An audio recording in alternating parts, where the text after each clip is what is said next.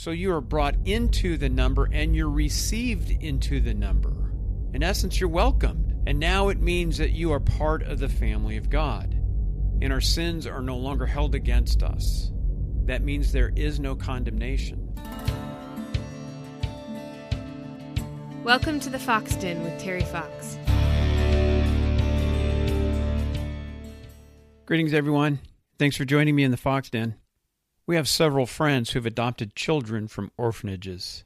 They took time to go through the legal procedure, they paid the necessary fees, and they rescued these children from orphanages and brought them into their families. Now, as a side note, I want to make it very clear that I'm not criticizing the parents who gave up the children to the orphanages. For whatever reason, they decided they couldn't raise the child on their own, so they gave them over to the orphanage, and thankfully, they didn't terminate the life of the child. So I'm not being critical of the parents for giving up the children to be adopted. But our friends went through the process to rescue these children from the orphanage, a place where they had no family, and though it may have been a residence, it was no home.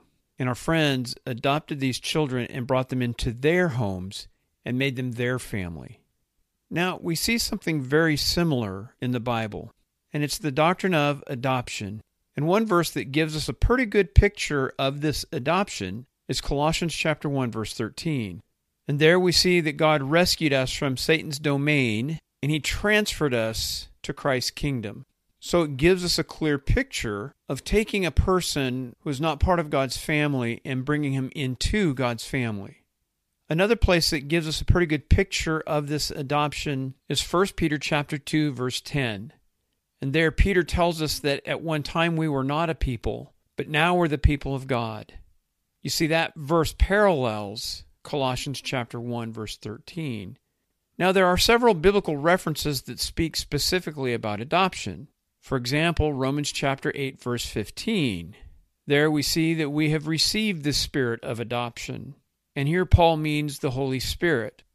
Now think of Ephesians chapter 2, verses 1 through 10, where Paul tells us that God made us alive with Christ. You see, that's the work of the Holy Spirit. Or as Paul tells us there in verses 1 through 10, that we were dead, but God made us alive, and he seated us with Christ in the heavenly places. Now, as a side note, if you haven't done so already, listen to episode 5, where I discuss Ephesians 2, verses 1 through 10 in full. Another verse that speaks of adoption is Galatians chapter 4, verses 4 through 5. And there it says that God sent Jesus, his Son, to redeem us in order that we might receive adoption as sons. So there are several places that speak specifically about adoption in the Bible, and these are just 2 verses. And now I'd like us to focus our attention on question 34 of the Westminster Shorter Catechism. And that question asks, what is adoption? And it answers by saying, adoption is an act of God's free grace whereby we are received into the number and have a right to all the privileges of the sons of God. Now, the first thing I want to point out to you here is that adoption is an act of God. And there's 2 things about this I want you to see. First, it is God who initiates the adoption. Just like our friends who adopted the children, they're the ones who initiated the adoption process. Quite frankly, the child was a passive recipient.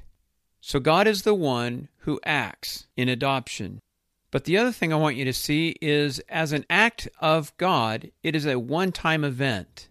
So if we were to compare adoption with justification and sanctification, we would see that adoption is similar to justification in that both those are acts of God's free grace, unlike sanctification, which is a work of God's free grace. So let me unpack this a little bit more. Justification and adoption are one-time events. Sanctification is an ongoing work. So, for example, we're not justified, then unjustified, and rejustified, and unjustified, and rejustified again. We are justified in Christ. It's done. We will never be unjustified again. Our sin does not unjustify us, because justification is an act of God's free grace. It's done. Same thing with adoption. When our friends adopted their children, they're never going to unadopt them. The children may misbehave. They might even do some bad things, but our friends aren't going to unadopt them. Likewise, God does not unadopt us, so it's an act of God. Sanctification is an ongoing work, so it is a work of God's free grace. Now, if you haven't done so already, you can listen to episode 4, where I discuss justification, and episode 17, where I discuss sanctification. Now, another thing I want you to see is that adoption is an act of God's free grace. That means that God adopted us by His grace alone. We did nothing to draw God's attention. It wasn't our looks, it wasn't our personality, it wasn't our obedience, because we weren't obedient when He adopted us. We hated Him when He adopted us. It was purely because it pleased Him to do so that He adopted us. So adoption is an act of God's free grace, and He didn't do it because there was something in us that drew His attention. Now, according to question 34, there are 2 benefits to adoption. And the first is that we are received into the number. Now, that means that we are welcomed into the number. It also means that we were brought into a group of people. You're not alone. There are others who are part of this family. The Christian life is never intended to be a single-man game. Quite frankly, you're not just saved individually. You're saved collectively. It is the people of God that Jesus rescued, not just you individually. So you are brought into the number and you're received into the number. In essence, you're welcomed. And now it means that you are part of the family of God. And again, Colossians chapter 1, verse 13 and 1 Peter chapter 2, verse 10 give us a good picture of what this looks like. And then let me add Colossians chapter 1, verse 14 at this point. And verse 13 says that God rescued us from Satan's domain and transferred us to Christ's kingdom. And verse 14 says that in Christ we have redemption, which includes the forgiveness of our sins. So now we are part of God's family, and our sins are no longer held against us. That means there is no condemnation. As a matter of fact, Paul tells us that in Romans chapter 8, verse 1. Second, along with being received into the number, you have a right to all the privileges of the sons of God. Now let me take a little side note here and clarify something. Sons of God is not exclusive. This doesn't just apply to men. This applies to women as well. So believers in Christ are brought into the number, we are received into the number, and we have a right to all the privileges of the sons of God. And what are these privileges? Well, first, we have the privilege to be called the children of God. You see, in Christ, that's what you are. Jesus Himself urged you to call God Father. We see that in the Lord's Prayer in Matthew chapter 6, verse 9. Also, Paul calls us children of God in Romans 8:16, Philippians 2:15, and other places. John also calls us the children of God in 1 John chapter 3, verse 1. But we also have the privilege to come to God directly. Paul tells us in 1 Timothy chapter 2, verse 5, that Jesus Christ is the only mediator between God and you. And because Jesus Christ is God and man, He is your avenue to God directly. You see, we are united to Him by faith, and His righteousness is our righteousness. And as He has direct access to God, we have direct access to God through Him. And the writer of Hebrews encourages us to boldly come to the throne of grace. And we see that in Hebrews chapter 4, verse 16. Now at this point, it's important to keep in mind that you as a believer in Christ have these privileges. Nobody apart from Christ has access to God. And another privilege that we have in our adoption is the forgiveness of sins. And I've already pointed that out in Colossians chapter 1, verse 14. Now, it's important to keep in mind at this point that you have these privileges in Christ alone. So as a believer in Christ, you have direct access to God. You're part of His family. You are called children of God. Your sins are forgiven. No person apart from Christ has that. So why is this important?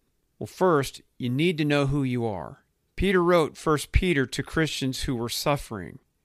So back in Peter's day, Christians were often persecuted, and they suffered simply because they were Christians. So Peter wrote 1 Peter to Christians who encountered suffering due to their faith in Christ, and he did this to encourage them. And how did he encourage them?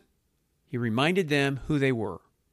In 1 Peter chapter 1, verses 3 and following, he tells them that God caused them to be born again, and that their inheritance, which is imperishable, was guarded for them in heaven. and that God was protecting them. You see, he was reminding them who they were. So likewise, you need to know who you are. Next, it reminds us what God has done by his grace. He came to Satan's domain, and he apprehended us and transferred us to Christ's kingdom. He took the fatherless, the orphan, who has no people, and brought them into the family of God. God chose us in Christ by his grace. There was nothing in us or about us that drew God's attention. It simply pleased him to do so. In fact, if we look at Romans chapter 9, verses 10 through 13, we see that God chose Jacob over Esau. And what did Jacob do for God to choose him over Esau? Nothing. Paul tells us in verse 11 that God did this before they were born, before they did anything good or bad. You see, God adopted you in Christ by his grace alone.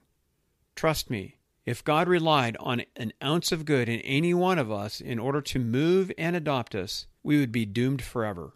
None of us would choose God. We all hated him. And while we hated him, he adopted us to be his children. And he did this because of his grace. It simply pleased him to do so.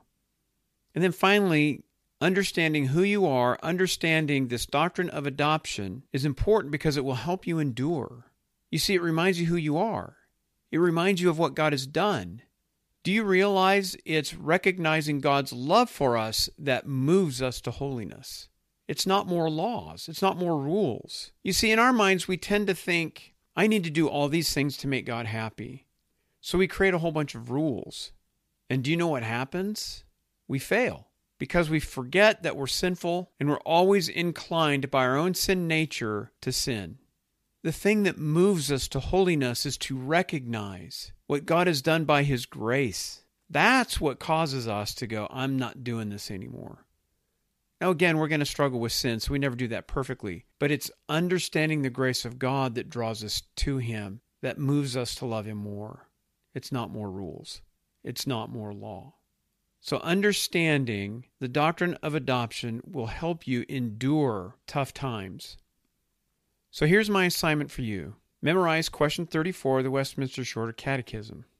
And I think when things get tough, this will be a good reminder of who you are. I think it will enable you to endure those trials that you encounter. And then also review Romans chapter 8, verses 15 and 16, Galatians 4, verses 4 and 5, Philippians 2, verse 15, Colossians chapter 1, verses 13 and 14, Hebrews 4, verse 16, 1 Peter 2, verse 10, and 1 John 3, verse 1. And as you review those verses, take some time to think deeply about what each of these verses say. And then pick one or a couple or all of them and take time to memorize them. Now let me conclude this episode by reminding you what Paul tells us in Ephesians chapter 1, verse 3. And there Paul tells us that God has blessed those in Christ with every spiritual blessing. That means there is not a spiritual blessing that we don't enjoy this day. Now that doesn't mean that we're going to have everything that we want. That doesn't mean that we're not going to have tough times. That doesn't mean that we might have a hard time paying bills. That doesn't mean that we might not have food on the table.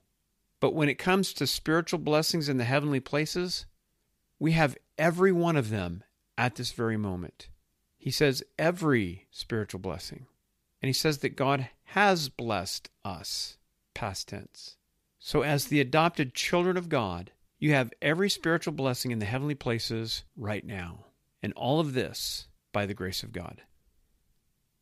I hope you enjoyed this episode. Please subscribe if you haven't done so already. You can find this episode on several different apps. If you like what I do, please leave a positive review. Please share or tell others about the Fox Den. If you have any questions, please email me at terry@thefoxdenjournal.com. Also check out thefoxdenjournal.com to find articles and other resources. Thanks for listening.